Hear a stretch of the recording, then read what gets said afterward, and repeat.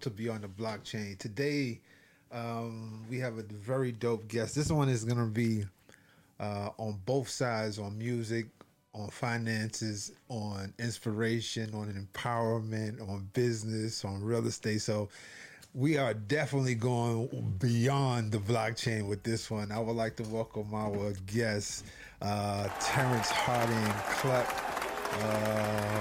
Thanks for having me, my man.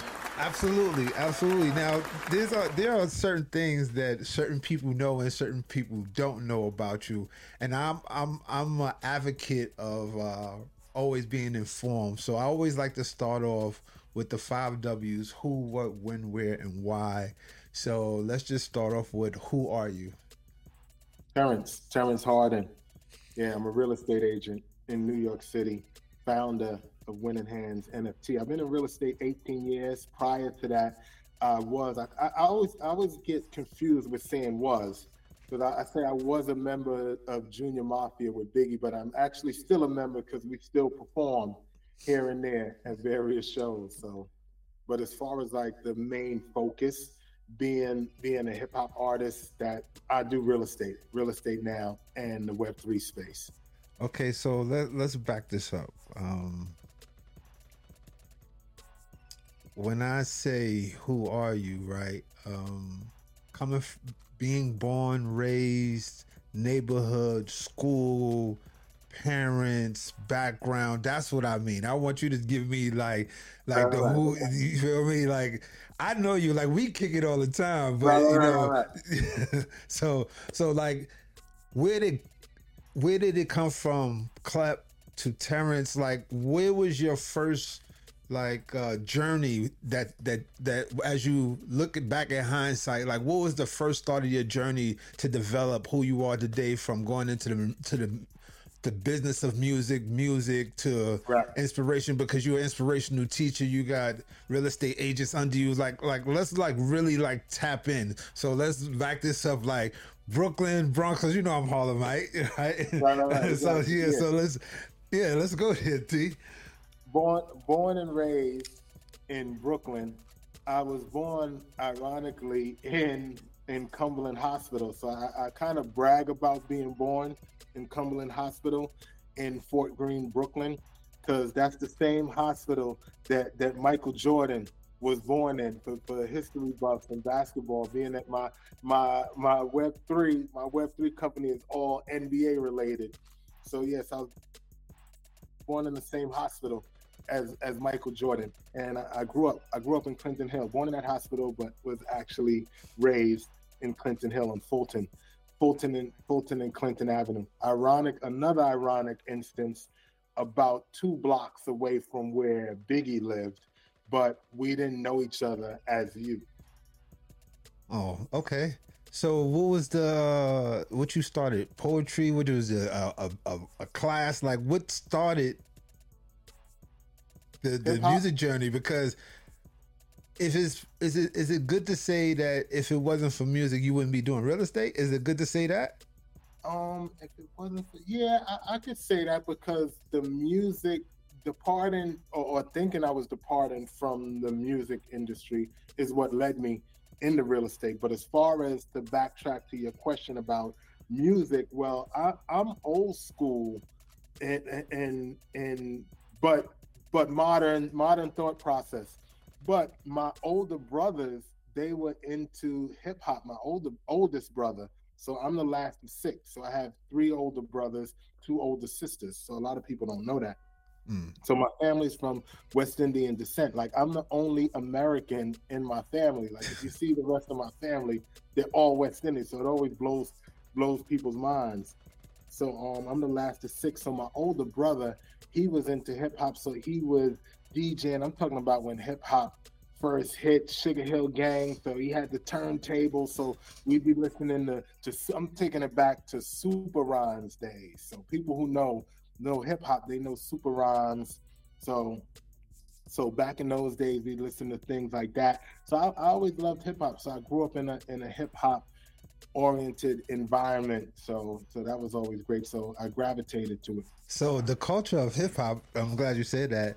is very diverse. You could have been in the dancing part, you could have been in the fashion, you could have Right. been in the art as far as graffiti, you could have been in the business part. What made you decide, even though you seen your brothers going through, what made you decide to go the direction that you decided? Like, Yeah, I always loved it. It's funny you bring that up because I don't talk about this too. Like I used to draw a lot. I was a real great artist, but of course I stopped as I got older. But I was heavily into art a lot. I tried my stint at dancing hip hop, but not like as aggressively as other hip hop dancers dance. There's probably a one or two videos where a quick cameo of me doing like a quick dance move in a video, but we're not going to get too deep into research and finding that. But it's out there somewhere in cyberspace. But I drew a lot. I was an avid artist. Like that was my thing. I'd go to the art supply stores and going. And then I remember my mother, when I was young, she was a housekeeper and she worked for a gentleman, John Gundelfinger. So I remember the name. I was so young, but he was an artist, and she would show my artwork, and he would like get her supplies from me, and they'll send me supplies when I was real young, and had to be like maybe 6 years old, somewhere 6, 7, 8. So my mother's friends used to come by the house, and I used to draw them, and they used to laugh because the pictures that I would draw would look pretty much like them for my age. I was really into art a lot. And fast forward a little bit, I tried to get into art and design high school, but that didn't work because of my high school history. So that's a whole nother. But ended up going to graphic communications, graphic arts.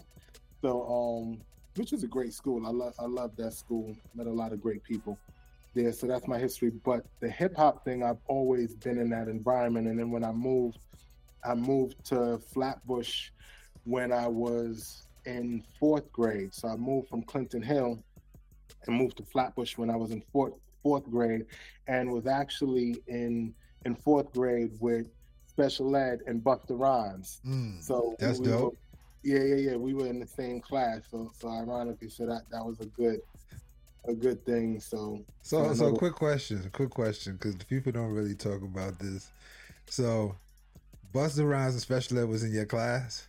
Yeah. Right. Yeah. Even though his name is Special Ed, was he one of the slow dudes? Like No, he was on point. Like that was like we was young. We were young. No, but that's what I'm saying. Like as young kids, and you go back to school, and no disrespect, I was just making a joke to the reference of the Special Ed.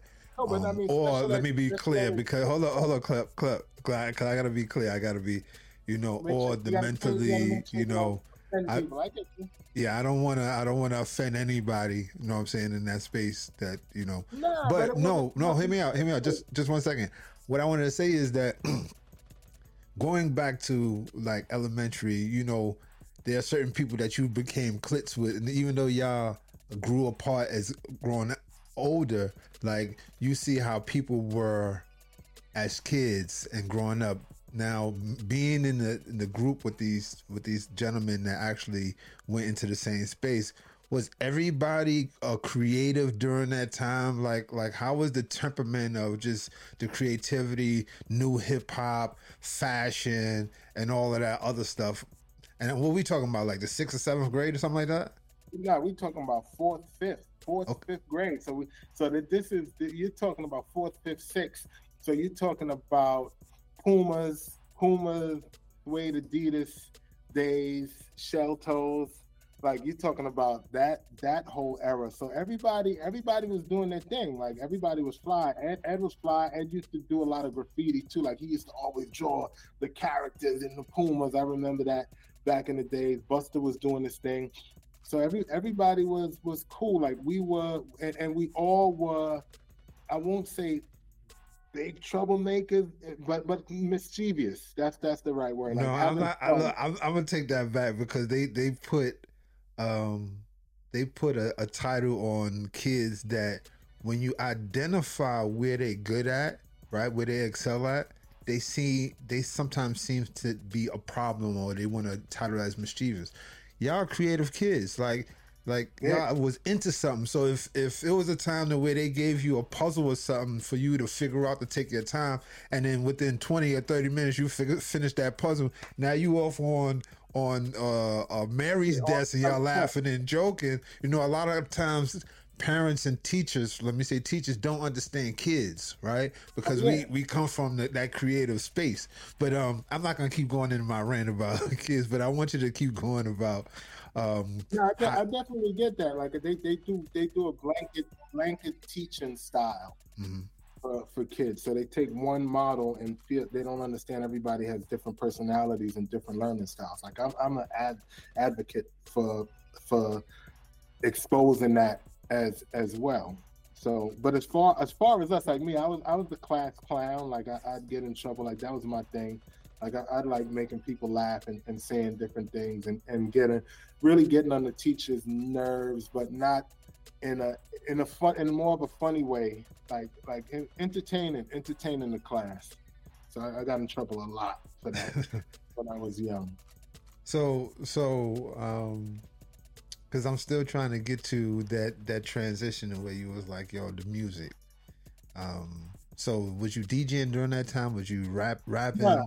No, that time, no, just drawing 4-6. I would say realistically, the whole music thing took form closer to, I want to say seventh-ish grade, because after I moved over to Flatbush, I actually went over to Ocean Avenue, which is another part of Flatbush. They call it Prospect Park South now, or Prospect Gardens. It was Flatbush. The regentrification of Brooklyn, right? It was Flatbush, so it sounds fancy now. But so I moved over there. So over there, I remember I remember the era because I remember Sleeping Bag Records and EP&D, and I think it was Mervyn or Marvin Jordan. It was a gentleman, because these were the times when you'd make demos.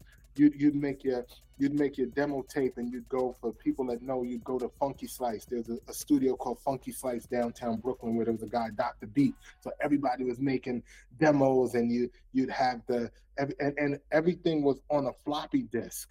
Like you'd actually put everything on a floppy disk, so you'd be making demos. So I was on Ocean Avenue, and I would see a block away, Fly Ty, I didn't know him, but his nephew Tariq lived, and that was my guy down a block. So we all knew Tariq and Fly Ty come over. So I'll see like the limos, and I'll see Big Daddy Kane, Biz Markie, and the whole Juice crew pulling up.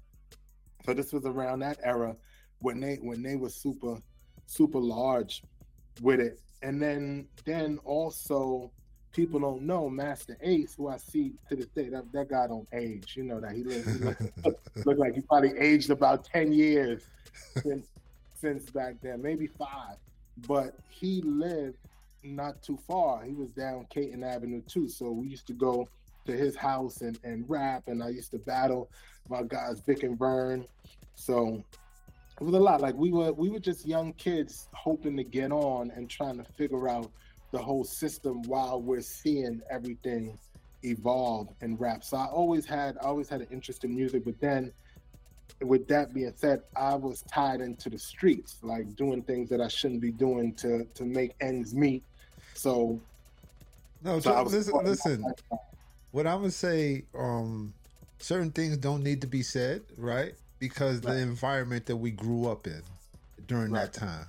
Right. So what I feel like is a championship goal is there's some people have not made it through 89, didn't make it through 2000, didn't make it to 2005, or because they did not understand the dynamics of what you was doing at the time and what you need to do to survive. And evolution is something that is very important. Some people do not evolve, and they still stuck in 1989 to where people evolve and they become successful real estate agents and start companies and businesses and so on and such. But speaking of that, being outside and your outside connections and seeing the old school rappers. See, one thing people don't know, New York is big, but technically New York is very, very small. And relationships and who you know are very, very important. And within seeing that, your brothers was in music, you was rapping, you was connecting with certain things. At what point in time did you say, you know what, I think I want to take this serious, or you was just still trying to figure out juggling? Yeah, no, I was trying to figure it out, because even though I knew them, I didn't know the Juice Crew, but I would see them. But it was still exciting to be in those circles, if not in those circles, but be in the that area. I get area. it. Yeah, I get it. Area, see it, be in close proximity to it. So I'm like, oh wow, like look at this.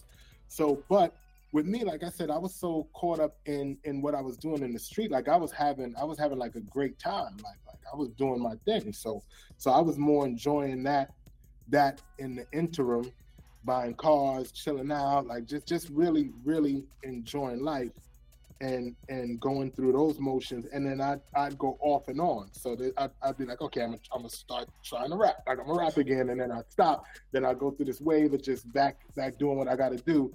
And then I'd be like, you know what, I'm gonna rap again. And then finally, at one point, this was the early 90s. The early 90s, I said, you know what?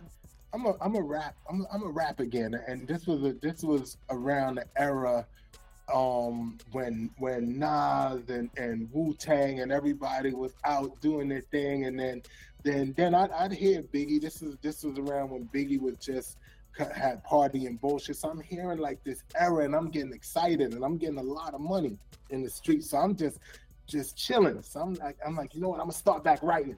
So I started back writing again, and then I just happened to luck up and connect with Big, and then the rest is history. So let's back it up a little bit. Where was the first place that you recorded your first song, and what was the name of it? Good question. I know. Oh man, you talking about back in demo days. I go back to what I mentioned before. Funky Slice Studios made a lot of demos. This is when you were going downtown to the record store and buying breakbeat records and just sampling. And it wasn't a producer making a beat. You go there and buy the record. People know what I'm talking about. You go there, buy the record, and go to the studio and say, I want to loop that part. Just play that part over and over. And then you just rap, and then you'd have bring your DJ, and the DJ just making scratches, and then you just take it from there and mix it. So I did a lot of those. Do you remember, because nobody shouts out anybody behind the scenes, do you remember the engineer name? Dr. Beat. I said it. Yeah, Dr. Beat. It was a little age. Everybody, I hope he's still around somewhere. like he's an icon. He's a legend. Like Dr. Beat was the guy in Funky Slice Studio. Like as part of hip hop, I know there's gonna be something with him, and that you just gave me an idea. There has to be something lingering about him. So shout out to Ant Lava, but Ant Lava was saying that within the 50 years of hip hop, they only talked about the MCs. They never talked about people in the background, the marketing, the stylists, you know, the engineers. They never talked about some of the greats that, you know, had the ears on the decision to say, yo, that's a dope song and that's a dope hit that actually sustained itself for the last 15 to 20, or excuse me, the last 50 years of hip hop. You know, so they talk about them, but they don't talk about a lot of them. That's what it is. Like they don't take it to a granular level.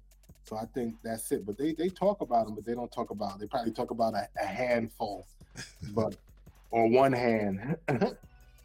So let's talk about Biggie. How did you end up connecting? How did that?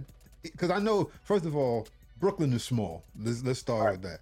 So people who don't know, like if you're in See, don't get me to start saying hoods and neighborhoods, right? But if you're in certain neighborhoods, people know you because your name rings or Oh, relationships or yeah, certain yeah. things. So, um, being outside and being a part, doing your own thing, how was that connection? How did that connection happen?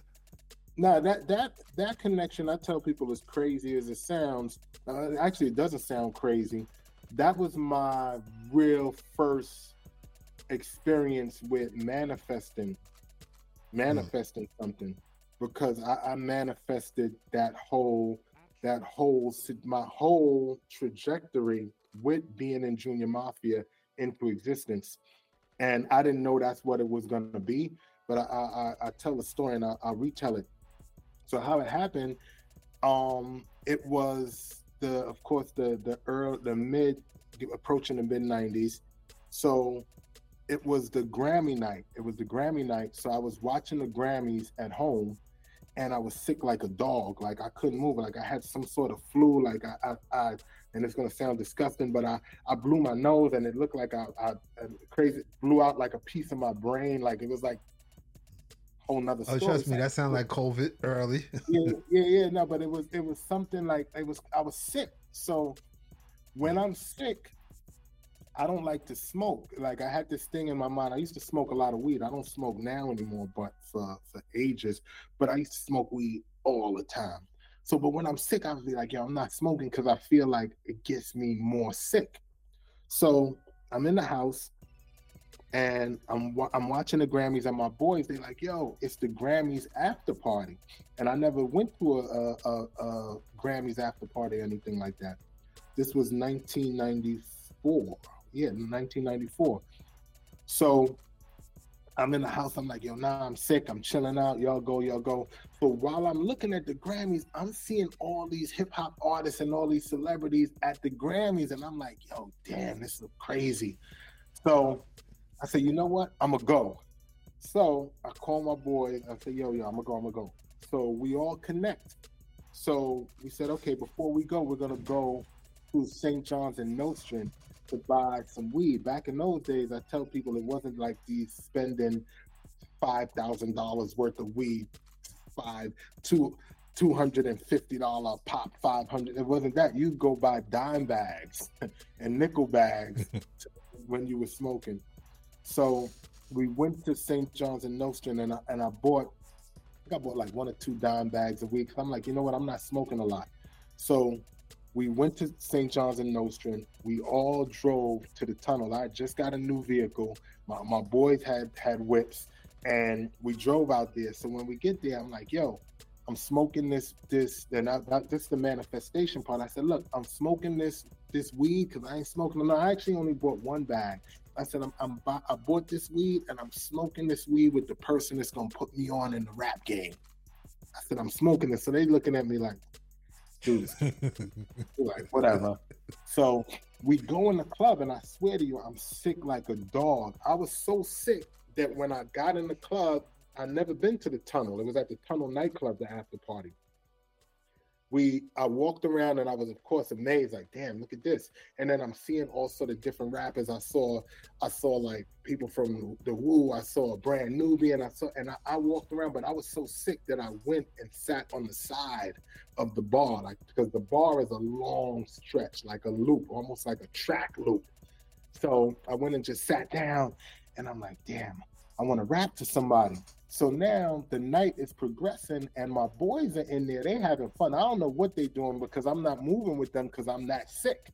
So all throughout the night, they keep coming to me like, yo, give me your weed. Yo, we smoked all our weed. So every time they came to me, I'm like, yo, this is the person that's putting me on. So they getting pissed. They getting pissed at me like, yo, he not giving us his weed. Every time we come to him, he telling us this BS that he gonna smoke it with the person that's putting them on. So now I'm chilling, right? So now I'm chilling so long that the lights come on and the party's over. So now the party's over. I done sat the night out, ain't rapped to nobody, just sightseeing. So I start scrambling. So I'm like, yo, I tell people like, yo, I start freaking out. I'm ready to kick around to the bartender. So I'm looking around. I'm like, yo, damn, who the hell am I rap to? So I'm scrambling, trying to get around to see if anybody's is left in there because the place is starting to filter out. So I'm like, damn. So as I make a lap, not a lap, but as I go around the bar, because I was on the other side, so I had to go around to get to the exit side. As I'm going around and I look at the exit, I say, oh, shoot, there go Biggie Smalls, because that's what everybody called him back then. Yeah. So there goes Biggie Smalls. And I remember one of my guys, June, because I hung out, those times I used to hang out on Franklin Avenue a lot. Shout out to the Franklin Ave posse. So I was running on Franklin Avenue. That was my stomping ground. So I remember my guy, June, from Franklin, he was like, yo, Biggie trying to form a group, like he trying to, and there was like loose talk in the street that Biggie was in the process of trying to form a group. So now I see Biggie and I walk around and I step to him and I said something like I said, yo, so when I see him, I said, yo, what up, Big? I said, yo, you know, my man June, I said, yo, my name is KLEPT. I'm the nicest nigga that ain't out. Straight in just like that. So it was funny because I tell people this to this day, he looked at me like I'm DKing wide out, tag Hoya watch, like I'm dipped. So he looked at me, he stuck his hand out, he said, yo, I remember vividly, he stuck his hand, like, yo, I believe you. And in my mind, I'm like, you really believe me? Like he just randomly said, I believe you. So while that's happening, he was with his boys, and mind you, I ain't know none of them yet. So it was, God bless the dead, my guy Cheek Delvec, who just passed away the end of last year. He was with Cheek Delvec, Little C's, and the writer, the famous writer, Bones Malone. Mm-hmm. So I knew Bones by face. Like, we knew each other. We'd interacted with each other in the past. And Bones writes about this actual instance. Like, he's written in it. Like, if you go to his page, he written it and talked about it. So Big's with them. So now, after I say that to Big, he looks over to them and say, yo, we're going to go get something to eat. Yo, let's get a taxi. So I hear him say that, right? So I said, y'all trying to go somewhere? I said, yo, I got a car. I could take y'all. So he looked at me, oh, shoot. He's like, yo, you got a car? I said, yeah, I'll take y'all. He's like, all right. So I said, boom, I know what I'm going to do now. So now, little did they know that I literally just probably maybe less than 2 weeks bought a brand new Q45. I'm talking about, this is when Wu-Tang had Cash Rules Everything Around Me video, and you see them driving in the white Q45. So it was like the talk of the streets. Like back then, that was like a Bentley. Like, nowhere next to the price, but you just, back in them days, the car game was different. It wasn't as like over the top like now, but it was still live. It was a dope vehicle. Like I said, equivalent to a Bentley back then. So now I'm like, yo, I got a car, but I ain't tell them what I'm going to get. I say, yo, I'm gonna go get the car. I'll meet y'all in front. So I go to the car now. So now we're in front of the tunnel. So now traffic is slow. So I get in the car. I had no tints, fishbowl. So back then, it was tapes, cassette tapes. So I pop a tape in, roll the window down, music blasting. So I roll the window down and I'm driving slow up the block, music blasting. My Q45 had dipped rims, like shiny dipped rims, like it was crazy, jet black. So now pull up slow. Because traffic, like I said, is slow. So I pull up. So all I know is when Biggie, Steve, and all of them saw what I was driving, their eyes just looked like, oh. They all look like, oh, that's what he in? So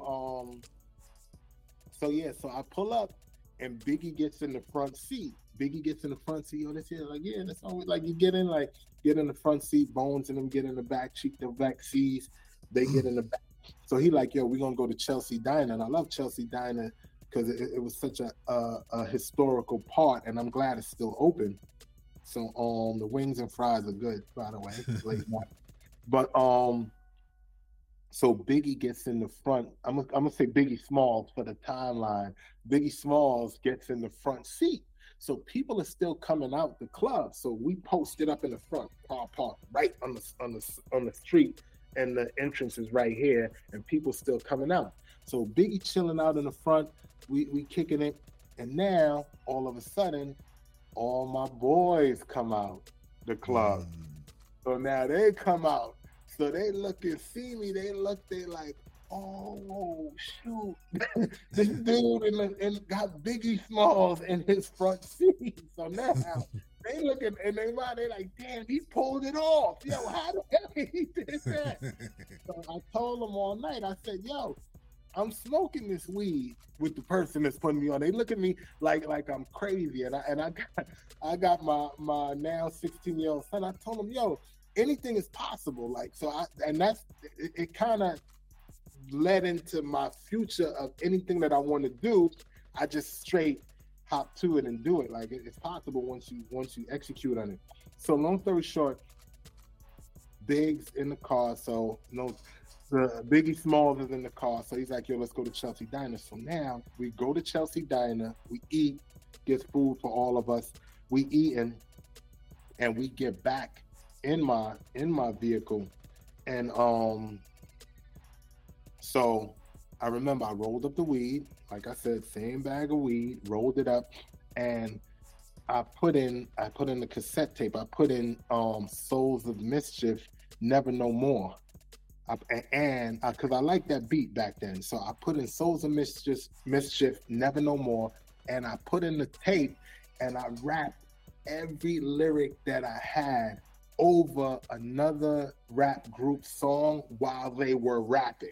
I rapped because I had no instrumentals. Like, I ain't had no instrumentals on tapes. I was trying to get on. I just said, so I just boom. And that's how I used to write. I used to write over other people's songs. Just I tune them out and just write over it. So I rapped everything I had, rapping about DKNY, Versace, like all of that stuff. Like, I brought that to the table. Like, but before I stepped in with that, it was all about Carl Kanai. They were on their Carl Kanai tip. So I was the dude, because that's what I was getting at in the streets. Like, everybody knows the stories all over. But when I rap all of that stuff to him, after he like, yo, that's dope. And back in those times, everybody had the burner flip phone. So he's like, yo, hit me up, take my number. So now I just happen to luck up. That's around the time when Puff got dropped from Uptown, and he was starting Bad Boy with Biggie, and Biggie was just now building up. So he wasn't moving around and have a vehicle. So luckily I had one of the illest vehicles in the streets. And then I was one of the oldest members of Junior Mafia. So I could move around and get in the club. So me and Big formed a relationship of just hanging out. So we would go all through the city, just terrorizing shit, bagging shorties. Like we was all over the place. Go pick up Nas. We go pick up Nas in Queensbridge. He'll jump in the whip. We go check Tupac. Like, it was like me and him, we was just moving, and I'm bringing him to Franklin Avenue. So everybody bugging out like, yo, KLEPT just came up with Biggie Smalls. Yo, yeah, Biggie Smalls and Flatbush show this. So me and him, we was just moving around like crazy. So, and another thing about it is, like, I was real heavy in the street life. And I like how everything played out, but it could have played out different, because when Big first went on tour, he wanted me to come on tour with him. Like, we were like, we formed a bond. So he wanted me to come on tour with him, but I couldn't come on tour because I was busy doing what I was doing, and I was self-sufficient. Like, I was the type of person that I fended for myself and took care of myself. And it was even to the point where I tell people, he wanted us to get an apartment together back then. But back then, he had just pulled me into his crew of people, and I used to see it, and I wasn't moving the way that was moving. So I was like, yeah, I don't really want to get a house or rent an apartment with him just to have a bunch of dudes staying there like 24/7, because I'm making my own moves. So So that's why that didn't pan out. I opted to not go that route and stick to what I was doing. But it could have been a situation, it could have been a whole different trajectory if I just dropped everything and just said, you know what, I'm just gonna be up under you. But then I'm gonna be real with you, I'm not the type of, like, I'm not the Doja type. So that wouldn't have fit my personality as well. So that was another thing, because like I said, I was always doing my own thing. But we did form a great relationship, and then we just started building out Junior Mafia. He had the idea. Like, I came in like at the end. He already knew Kim, of course. He knew C's and Cheap, Nino Brown, and everybody else in the group. The Snakes, Antoine, who's lost in the Big City Bang. Shout out to Bang, and Trife, Trigger Trife. So he already knew all of them. So I came in last, and that was another thing back then, being the person that wasn't part of the group. They were all looking at me like, who this outsider dude? That big, just, I mean, it's funny because, like I said, those are all my, telling that they're all my brothers now. But the reality is, when you young, I mean, that's just the mentality you have. Like who this young? So there was that whole period of like, who this dude? Big rolling with him, and then connecting with him. Then Un used to be like, yo, Big, you only moving around with KLEPT, because he knew I was moving different. Like, I was moving different. He saw I was, like, I still move different to this day. So and he liked that. So that's where we kind of, I tell people we were mutual mentors to each other. Like, I was showing him lifestyle and fashion and things like that, and he was making me fine tune my rap skills and getting hype and just so, and that's what we did, and we had a lot of similarities to each other. So there was always that. But then, like I said, I was stuck in getting money and having fun and doing whatever I felt I had to do at the time. So what was the click? Because even though he was forming the business in the group, but what was the business part of it? Because we always talk about the highlights, meeting people, going, but what was, like, how was the business set up? Like, how was y'all getting paid? Like, the first show, like, how? No, it was crazy because it was different. Back then, I tell people, back then everybody was getting shafted by different labels. So we ain't see no major bread. Like, it wasn't as structured as back then. But the way that the group was originally supposed to be structured, it was me as a solo artist, Kim as a solo artist, C's was part of the Sixes.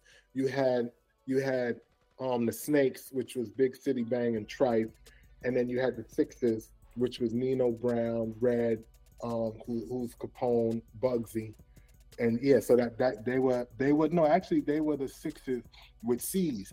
But what happened with me, and I'm glad you brought that up, with me is I didn't want to sign the contract.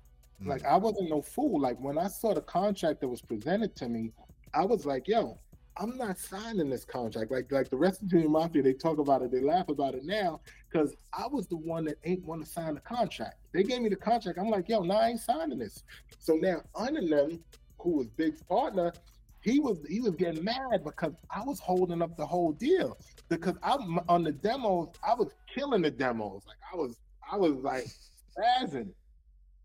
So they were like, yo, KLEPT ain't signing. KLEPT ain't signing. I'm like, yo, nah, I ain't signing this. So now, I never forget, and Nino, we laugh about it, but Nino bragging, yo, KLEPT, yo, you holding us up. You stopping us from getting money, yo, blah, blah, blah. So everybody mad at me, and bad enough, I'm the outsider already, but I'm just spazzing. I'm nice. So I'm slowing up the whole deal. So now they getting mad, like, yo, KLEPT, yo, come on. So I said, you know what?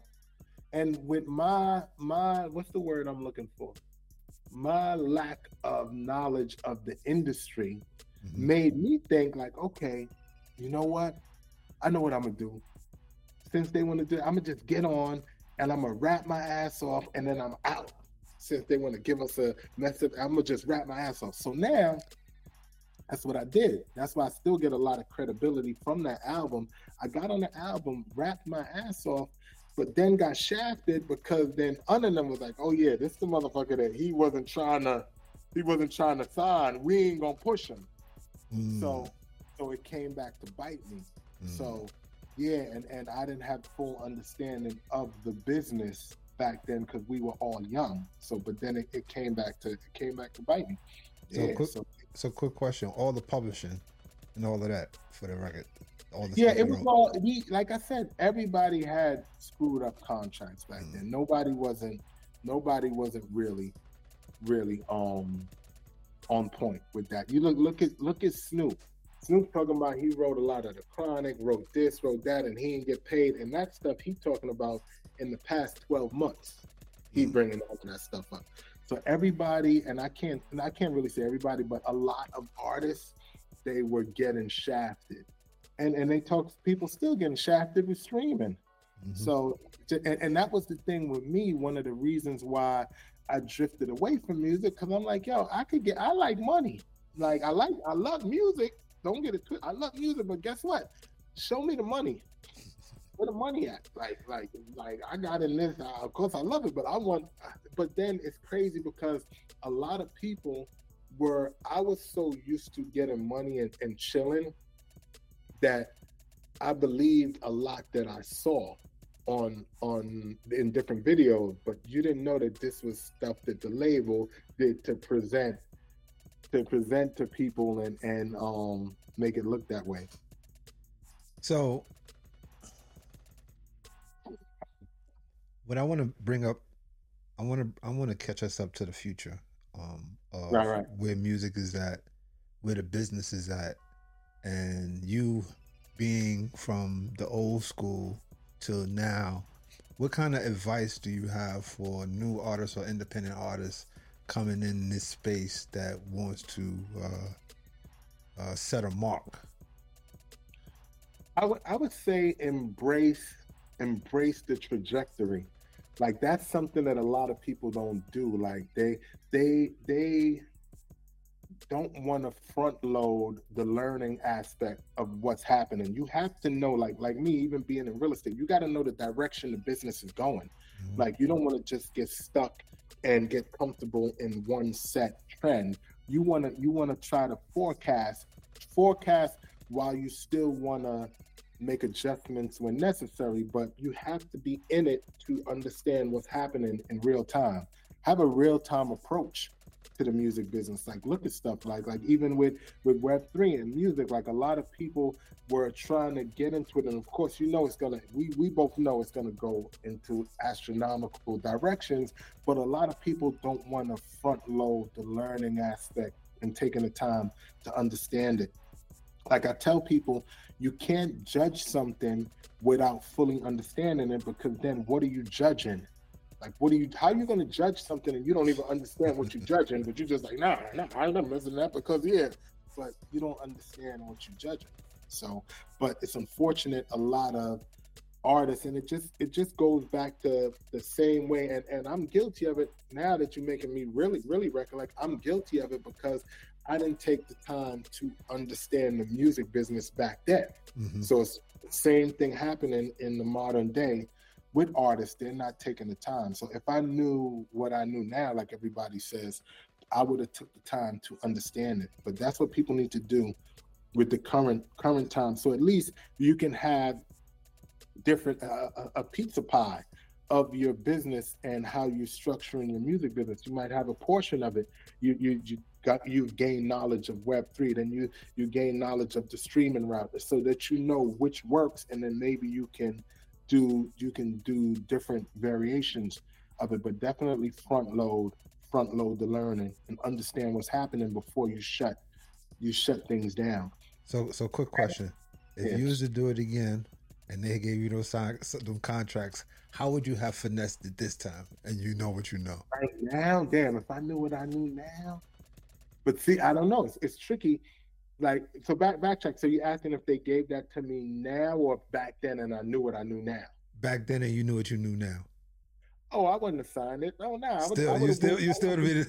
went straight independent. I would have went straight independent. I would have studied and learned how everything works. I would have did something along the lines of Master P, because there's a video that's floating around about with Master P and when he spoke and learned about the type of deal that he had to get. I would have definitely learned. But then it's tricky because back then it would have cost, but back then information is not as accessible as it is now. Like right now, information is more accessible for people. So that's another advantage that people have. Like somebody can go on chat, and somebody may end up doing this. Somebody can go on chat GPT and ask, what are all the in-depth steps that I need to take to create a successful record label, which I may just do for the fun of it.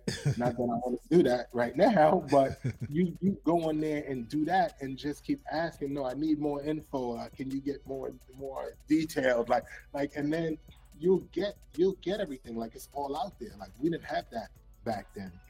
Yeah, so because we've been going a little while, and you are very, very interesting.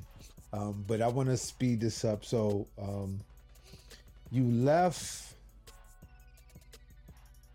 you got the contract, the album came out, they decided not to push you because you didn't sign. I fell back.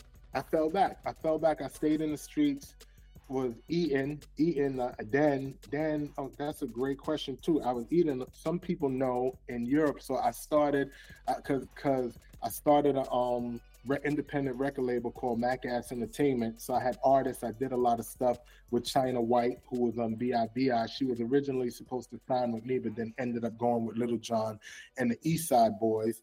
And shout out to Little John. But she was a real rugged New Orleans, and this was around the time when New Orleans was popping, when Cash Money was out, and she was a beast on the mic. But then she ended up going with Little John, and they kind of made her more like their style of music, and the B.I.B.I. was a hit, but I felt like she was like so lyrically talented. Like she could have been one of the dopest ever hip hop females. Like she was just so ill, because she was like, imagine she would have been like the Nicki Minaj. Like if she was on Cash Money, she would have, Cash Money.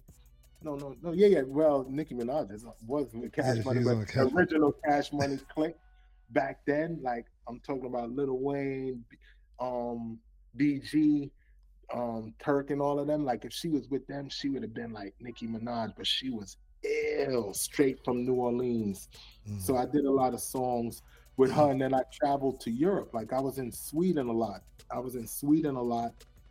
And I worked with a lot of the Swedish producers, because a lot of people back then, people weren't really traveling to Europe like that, so they didn't know the reach of hip hop. So I was blown away when I went to Europe, and I was younger than, and I went to Europe, and I'm like, yo, they out here rocking the hip hop like they in Brooklyn, and you're seeing people of different nationalities, and they acting like they in. I was like, yo, that's how far we reached. So it was dope. And then I was working with a lot of the top Swedish producers out there. And then they also had, which I didn't know, they had a European version of MTV. It was really MTV, Euro MTV. Like everything that we had out here, they had out there. So it was like Bizarro. It was like that Superman alternate universe type of thing. So I was out there like, oh, shoot, this is what's happening. So, but I was out there having a ball, having beautiful women, and like, oh man, I almost moved out there. So I was out there doing my thing. So I did that. So people don't know I had that whole European connection with the music business. So I did that for a while, and then came back. And then I bought a studio. I had my own studio. I lived in Canarsie, so I had a full-on studio. So mind you, this time I wasn't really messing with Junior Mafia. So this is after Biggie passed away a long time ago, and then this was around the time when Kim had seeds in them. They were all living at her house, and then they had the falling out for the Hot 97 thing. So after that, I reconnected with, it was Seeds and Banger. So I saw Larceny. So I reconnected with them, and they loved the fact that I had a full-on studio in my house. So they said, you know what? Let's try to do another album. So that's when we did the Riot Music album. So that was around 05-ish. 05. So we did a majority of that album. We did the demos of that in my house. Yeah, because I had a 3-bedroom apartment where one room I lived by myself. I turned one room into a studio. So we did that album. We demoed it out, and then we connected with some Russian, I'm just gonna say some Russian guys with a lot of money, and they had Mega Media Music, and they gave us some upfront money to put it out independently. And then I helped structure the contract where, because I was the one that was in there like beefing with them and making sure the contract is structured correctly and doing wasn't going through that shit again. yeah. So I did all of this to structure it, and then what happened was and he says no, but they said back then that, long story short, they were supposed to put the album out by a certain time, and I said, look, I had it structured in a contract where if y'all don't do what y'all say, we walk with everything. So, and he's saying no, but I'd say yes from back then, but do I 100% know now? Now I'm like, okay, was it really that? But I think it was, but it still led me to this. But back then, they said that they promised C's something like, yo, we'll give you this, and just say it was your fault that the album was late, and then C's agreed to it. So from that, I stopped messing with them. I said, and that was that 05, 06. So from that, I said, you know what? These dudes, I can't mess with these dudes. They ain't trying to get no money. And I left. So that's when I said, you know what? I'm not dealing with the music business. And I could have been, I tell people I could have been a sanitation worker, postal, I could have been anything. I didn't know what I was going to be, but I just happened to be walking, and I joke, and they said, how you got into real estate? I said, well, I saw a sign. And they're like, what kind of sign did you see? Like, was it epiphany? Like, I was like, no, I really saw a sign. Like, I looked up on the building, and there was a big sign that said, get your real estate license in 1 week for $200. So I said, damn, I should try to get into real estate. So I ended up taking the real estate class, because that's where the sign was. It was an express real estate school where you get your license.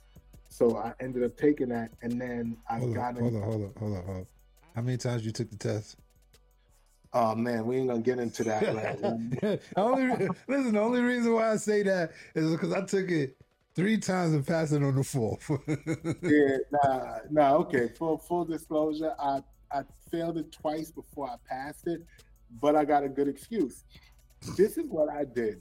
So I took the class, but mind you, I was still in the streets. I was still, all those times I was still doing whatever I had to do. Like, I didn't have a 9 to 5. Like, real estate is my first ever real long-term job. And I work for myself doing it now all the time, because you're an independent contractor. But so I took the class, and then I was still in the streets, and I thought that, I'll take the test next month. Or like, sweet, by the time the test came around, I done forgot everything. It looked like Chinese arithmetic. I'm looking at stuff like, I studied this, like, like, so I did the same thing again. And I'm like, damn. And then, full disclosure, the streets started getting hot. It was like, I gotta pass this daggone test. So then I ended up getting, like, there was some website where they do license exam. It was License Exam Tutor. Shout out to them. I don't know if they're still around. But I signed up for that, and then I set it up right. I said, you know what? As soon as I'm finished this, I'm setting it up so I take the test fresh off of the class, the tutoring. So I did that, and then I actually went all the way. Back then it was all the way. I went all the way to Flushing, Queens, and that was from Canarsie. So I went all the way to Flushing, Queens, to try to get the test, because they had the earliest test date, and then I passed, and then the rest was history. Yeah. So The hard cost team. Yeah. What is it? Well, a hard cost team, like right now, like I've trained a lot of agents. I've had agents under me, but right now, how I have it structured is me and assistants.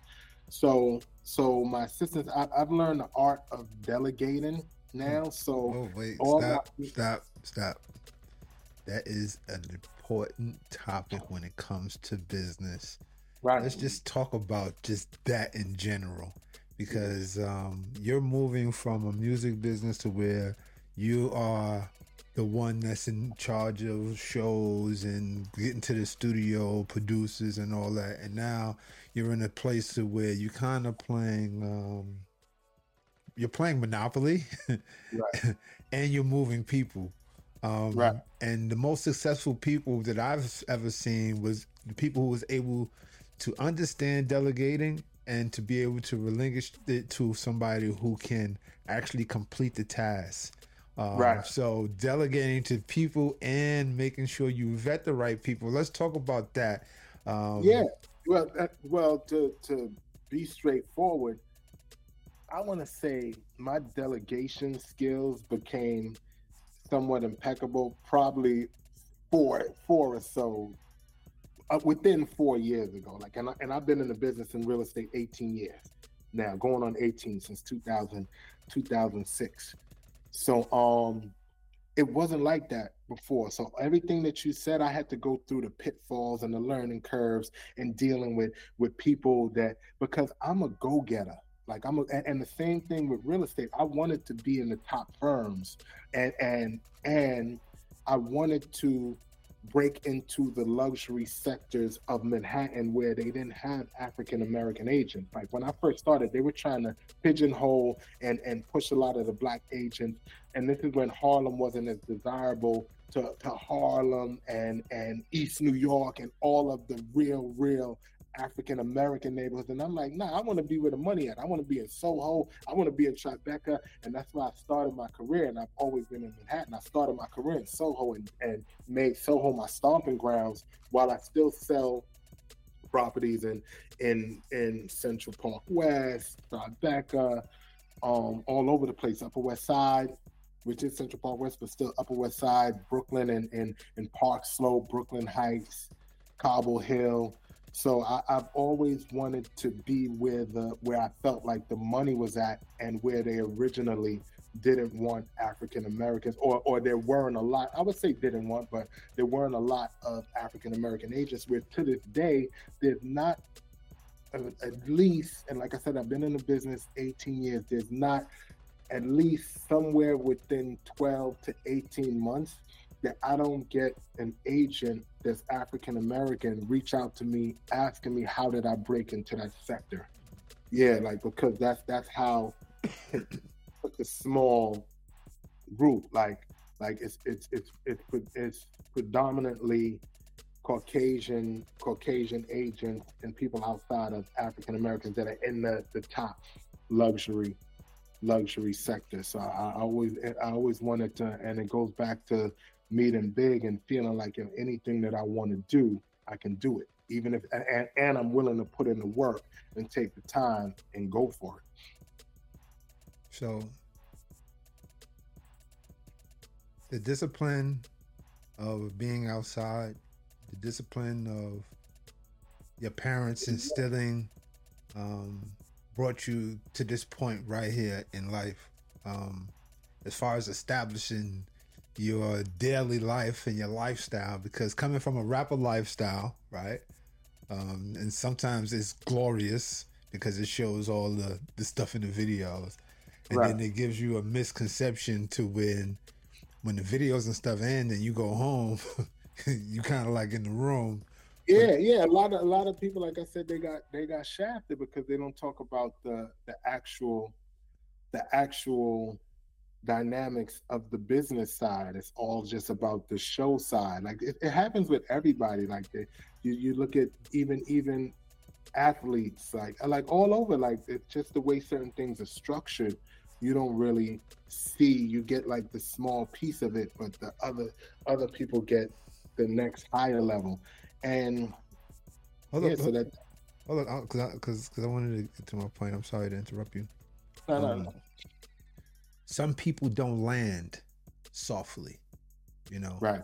looking at the 50 years of hip hop and looking at some of the artists that was given the opportunity, that took the opportunity to get up on some of these stages, and how they looked like they just let it all take them, like it looked like they let life take them, right? Right. um you had a soft landing because now you put yourself in a different industry that you can propel, because you can propel and exceed far beyond anybody can possibly think within the rap or the music business. um That's a blessing. Like it's a blessing. And sorry to jump in, but it's a blessing because I look at that because the thing with the rap world, music industry, rap world is a lot of artists, they feel that they're shackled to it. They're shackled to it because there's an ego thing where they feel like, oh, I was this rapper, and if somebody sees me doing something else, I'm going to be frowned upon. I signed a horrible contract. I didn't make any money. I've made millions of dollars, like live on my son's life, my son's head. I've made millions of dollars in real estate because I wanted to delve in and I decided to take a risk and go in another direction. But you have these people, they worried about, and this is, I'll bring up another thing that I've been seeing more recently, but they worried about how other people look at them, and because they had this stature, and I don't want to, I got to stay fixed to the block because that's how it's going to be. But at the end of the day, you're not living your life. Like, you really want more. You're living the other person's life, meaning you're living a life that you're living your life to make them happy. People that probably don't really shouldn't have that much of an impact. You have to live your life on your terms. mhm. Like, if you know, and I've learned that recently, like you have to live. So right now I live my life on my terms. I don't really care like what somebody feels or somebody feels, because guess what? I'm not living your life. Like, so unless what you saying kind of plays into my trajectory, it don't matter to me. Like, I don't care. Like, I'm not, and I learned that late. That's something that a lot of people need to pick up on. Stop living other people's lives. Stop worrying about doing things because of how how it's gonna look to this person. Who cares how it's gonna look? Worry about what if it's gonna, and within reason and within the realms of not being a idiot. As long as it's something productive, worry about what you're doing for yourself. So within that, um my partner Yuri always says, he has a question that I always use: a book that has changed your life and a book that you're currently reading right now. A I do, and I'm a little behind like the last year, but I usually do like around 45 books on Audible. I ain't doing 3,000 You're like doing, Cat. you're doing a 3,000 cat. I ain't doing a Cat Williams 3,000, but I know, but seriously, like no, real talk. Like, I do Audible books, like even when I'm moving around, because I'm driving a lot. I'm driving. When I'm doing stuff in the house or organizing stuff, like I do. I love Audible. Like Audible, I always get credit. So I go through one book that impacted me, and I actually met him and we became really cool, was The Success Principles by Jack Canfield. Jack Canfield did Chicken Soup for the Soul, and shout out to Romeo Marquez. Romeo Marquez, that's my guy, because when I read The Success Principles, and this was way back when I started, yeah, in my early days of real estate, I ended up going to a Jack Canfield 3-day retreat in Scottsdale, Arizona. So, and that's something I suggest to people too. I want to do another retreat, like this self-development retreats. Like, you need that. Like, you have a lot of these high-level CEOs, they go to these different retreats to hunker down and fine-tune what they got to do. So I went to the Jack Canfield retreat and met him. Like, I think I mentioned already, he did the Chicken Soup for the Soul. And then I met my guy, Romeo Marquez, who's a motivational speaker. And you meet like great like-minded people who wanna achieve. a lot in life. So from that book, Success Principles, it opened a lot up. And then I originally delved into the world of self-development and learning that I could be better in studying how the brain works, from doing the Tony Robbins program. And that was in 2000, early 2000. So I did that. That opened my eyes. And what it really opened my eyes to is neurology, because I tell people this. I said, look, neurology is really the study of the brain, like people know. So neurology is the study of the brain, but so many people, they don't want to study how the brain works, but the brain is the thing that controls everything that you do. Me moving my hand, my brain is sending the signal to make my hand move, to formulate the words in the sentences.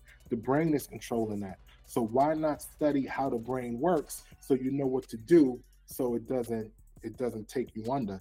So that's something that really fascinated me, like studying the brain, and that's something I suggest too. One thing that you said that we didn't really identify was self-development. Yeah, Um, yeah. You know, I could go on and on. Like yeah, I got yeah. See, we really don't talk about it. We don't talk about updating. We don't talk about, and I always say this all the time. We update our phones every year, right? There's always a new update, the phone, the computer. Why are you not updating yourself? You update yourself by self-development. Do you meditate? Yeah, I meditated before this. So what brought meditation into your world? What'd you say? What brought meditation into your world? Because coming from where we come from, like we said, we come from the rap world and all of this stuff, all of this. You are now displaying a totally different individual. You're talking about self-help. Listen, right? It's so crazy, and I go back to C's. He used to laugh because I stumbled into that world, like I said, early 2000s. So all of this stuff and positive and motivational stuff that people are putting out there, like I've been on it, and I'm glad that a lot of people embrace it. But they used to laugh at me. Like I used to be telling them about certain foods to eat. I mean, Steve, he'll laugh, and he went through his whole health thing too, which was dope. But he would be like, yo, KLEPT talking about brain food. I used to be like, nah, you got to eat almonds. You got to eat salmon for the omega-3s. You got to do this. You got to eat a lot of greens. You can alkalize you. And I'm talking about this in the early 2000s. And they like, man, shut up, man. You talking about brain food and this and that. So back then, I got into meditation. Like I meditated to the point where I've seen like astronomical things happen, like to the point where I've gotten to the point which I want to get back to, where I sat down and meditated and closed my eyes, and it felt like my eyes were closed for about 4 minutes, but then an hour passed. Like you get that deep into a trance from meditation. So I've always been an advocate of it, and I'm doing it more, and I go through, and that's another thing with stuff like that. Some people can go all the way through. Sometimes I backpedal, but then I pedal forward fast. I catch myself. So now I'm in my meditation zone back towards the end of the year. But I usually go for nice long stretches of meditating every day, and then journaling. Journaling, I got enlightened too. I've been journaling for well over. My son is 16 before my son is born, so well over 15 plus years. Like I've been heavily into the whole world of self-development because I've seen advantages. And then another thing I learned with self-development, it's exactly what it's called. It's called self-development. It's not for everybody. The person themselves has to want to develop. So I don't try to push I don't try to force things on people. I toss it out there. I mean, when I first started, I'd be like, because I was so excited by it. Like when I did Tony, I was like, yo, you got to do this, yo, yeah. And then people looking at me like, damn, this dude crazy. Like, what the hell are you talking about? Like, he crazy. So now I realize, like I said, self-development is exactly what it's called, self-development. The person himself has to want to develop. So, and then it's the natural ebb and flow of it. And then I have Hardin Enterprises. So I have a couple of things under my belt. I have Hardin Enterprises, which people can look up It's on YouTube. You see some of my motivational videos, which I started doing in the pandemic. Like the pandemic, I was bored in the house, and I said, you know what? I want to start doing motivational videos. So I hired a group of editors, and I started sending them my vocals, and they started building sick visuals around my vocals because I talk. Like, and people are like, oh, how long it takes you to write it? Nah, I don't write it. I just talk and think of a topic, and I talk about it. And I keep it short, like 3 minutes. Some of them rarely go to 4 minutes, but I'm like, yo, nobody want to sit there and listen. I get it. Like, The oh, one you did for the new year, top of the year, that was definitely motivational. yeah, But yeah. we killing time right now, because we already an hour in. But I just want you to talk about winning hands, and then Oh, we wrap up. yeah. Win it, man. That's gonna take a whole nother hour, but I'll try. No, but we got a second part to that. No, I try to speed talk through it like a disclaimer on a medicine medicine commercial on TV, like the disclaimer in the end, known to cause side effects, blah, blah, blah, blah. So I'll speed through it like that. Nah, but in all seriousness, no, Winning Hands NFT is a project that came about through my son when he was then 14. My son, he's an avid basketball player. He's been into basketball since he was 6. No, really, like honest, like I posted something really like 3, 4. So I was never a sports guy. So I've just been pretty much supporting his trajectory in sports. So long story short, he's met almost every icon in the NBA. He's played. He's like one of the top ranked kids in the city. One of them. There's a lot. So, but he's definitely talked about a lot. So he plays NBA 2K. So being that I was in the Web3 space, and I feel like kids are not being educated on the direction the world is going. So it's kind of like what we talked about with the educational system. So my son plays NBA 2K for like 5 hours at a time, sometimes more. And I'm just like, damn, this dude is just sitting here playing video games. He could just stay on video games. So I plugged out his Xbox. I said, look, you could go on NBA 2K and create glitches. One time they banned his account, like, because he's just like creating glitches for players, like looking up on YouTube and figuring out how to do glitches. They got something you do with the controller and you can do stuff. And your player got ultimate stupid skills, like you played. So now I unplugged it. I said, look, if you can do that, I need you to go in your room and look on YouTube and show me how to create an NFT and how to really create one. And then I'll plug in your Xbox. So now, plugged out his Xbox. I said, you know what? I'm gonna take a nap for 45 minutes. When I come out, show me what you're doing, what you did. So I went in my room, fell asleep. My alarm didn't go off for some reason. I don't know if I put it to AM by accident. I fell asleep for 90 minutes. So I got up. I'm like, yo, I know this dude. He in his room on his computer playing video games because he does that. If the Xbox is on, he go to the computer and find like some shooting game on the computer. So I snuck to his room. And I'm like, so I jump in his door. I'm like, yo, what you doing? He jumped me like, no, look, no, I created my MetaMask wallet. He showed me his computer. I created my MetaMask wallet. This is my seed phrase, and this is that, and all that. And I swear to God, like he broke it all down. So I'm like, oh shoot, no, he really did it. So I was impressed. Proud dad moment. So I'm like, okay, so he's 14. So I'm like, all right. So I left him alone for about a month or so. Then I don't know what happened. So I got back in my zone, like, okay, you got to figure out some stuff. So I said, yo, you used to draw. Why don't you go draw something that you feel we can turn into an NFT? Just draw something. You used to draw. So he went in his room. I actually bought him a sketch pad and Apple Sketchpad. So he drew like just a random sketch, which we have and we're using as part of the project too. He drew like a random picture of 2 hands holding a basketball, and then one hand was just holding a real floppy sketch on because he didn't know how to use the pad that good yet. So the finger was on the back, with pointing on the basketball. So he drew that, and I was like, okay, damn, what could we do? Let's think about what we can do to turn this into an NFT. So after a while, probably 5-10 minutes or so, I said, you know what? Let's create a project called Winning Hands NFT and take. I said, you love basketball, and I said, let's take the hands and let's recreate all of the history of the NBA Finals and create the rings and go through various players. So each player that we showcase and tell a story about, we have their hands Mm.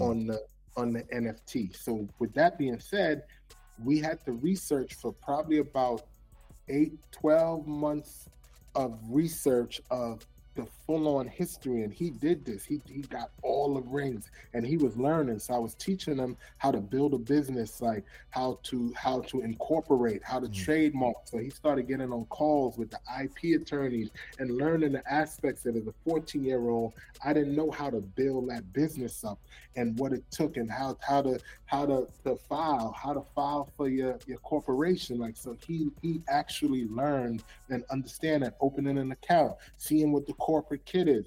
And so he did all of that, and then we did it together, but he learned and did his part, and he pretty much, he's the one responsible for researching all of the history. So he has his own back office in Google. So he has a Google back office with thousands of items and information that he put together and compartmentalized, and it's all neatly organized where he can go through and just click and knowing how to structure all of that, which was dope. So we ended up doing that and creating the rings, and then he saw the process of hiring an in-house animator to create whatever ideas, and then we also tell the history. So you'll see history tiles on Winning Hand NFT about the different things that happen. Like, some people, they don't know that the people know the Minneapolis Lakers and the Warriors, so they don't know that the Warriors were originally Philadelphia. So people don't know that. Like, some people there's so much history. So we did the history of the NBA Finals from the 1940s all the way to now, with stories about it and different aspects. And as we started building out the company, we started seeing things evolve and different things. We tied in with Galaxis, they were behind Steve Aoki's project and Mike Tyson's project. So they're one of the technology providers that we're most likely gonna lock in with them. But we have a great relationship with them. And we just started embracing the space and learning more about the space. And we feel like it's great, and we love it. Like, it's just for the history to relive that history and things that people forgot about with the NBA. And then his love for basketball has just always been there. So on that note, thanks. But we're gonna get your son on and let him talk about his whole project. Let him talk about how he did it, what he thinks about it. So on our way out, how could they buy or rent an apartment from you? How could they get with your group?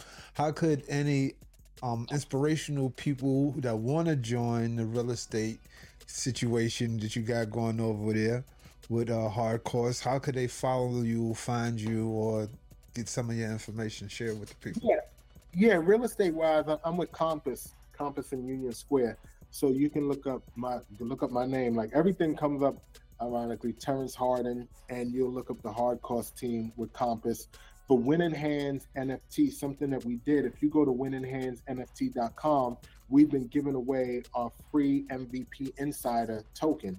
So we decided to give away that Insider token free, kind of as the set off for people. And then anybody who owns that one that you can mint for free, we've been giving away prizes. We've been giving away Nike gift certificates, tickets to games, because there's a lot of different perks that comes with ownership of that MVP Insiders. And then the other collections, because we're going to have multiple collections. There's going to be the Sharpshooter collection, the International Players collection, the Legacy collection, which is all diamond. Like, you'll see if you can go on Twitter. We're on Twitter, Winning Hands NFT. We have the website, winninghandsnft.com. We're on Instagram. We're on Threads. So you'll be able to find us. On that note, thank you, Terrence. I really appreciate it, man. That was a fast 70 minutes. Felt like about 30. Yeah, it's always fun when you're having fun, man. Yeah, definitely. This is Beyond the Blockchain. Congrats on everything you're doing. Yeah, peace. Thanks, y'all. All right. Take it easy, everybody.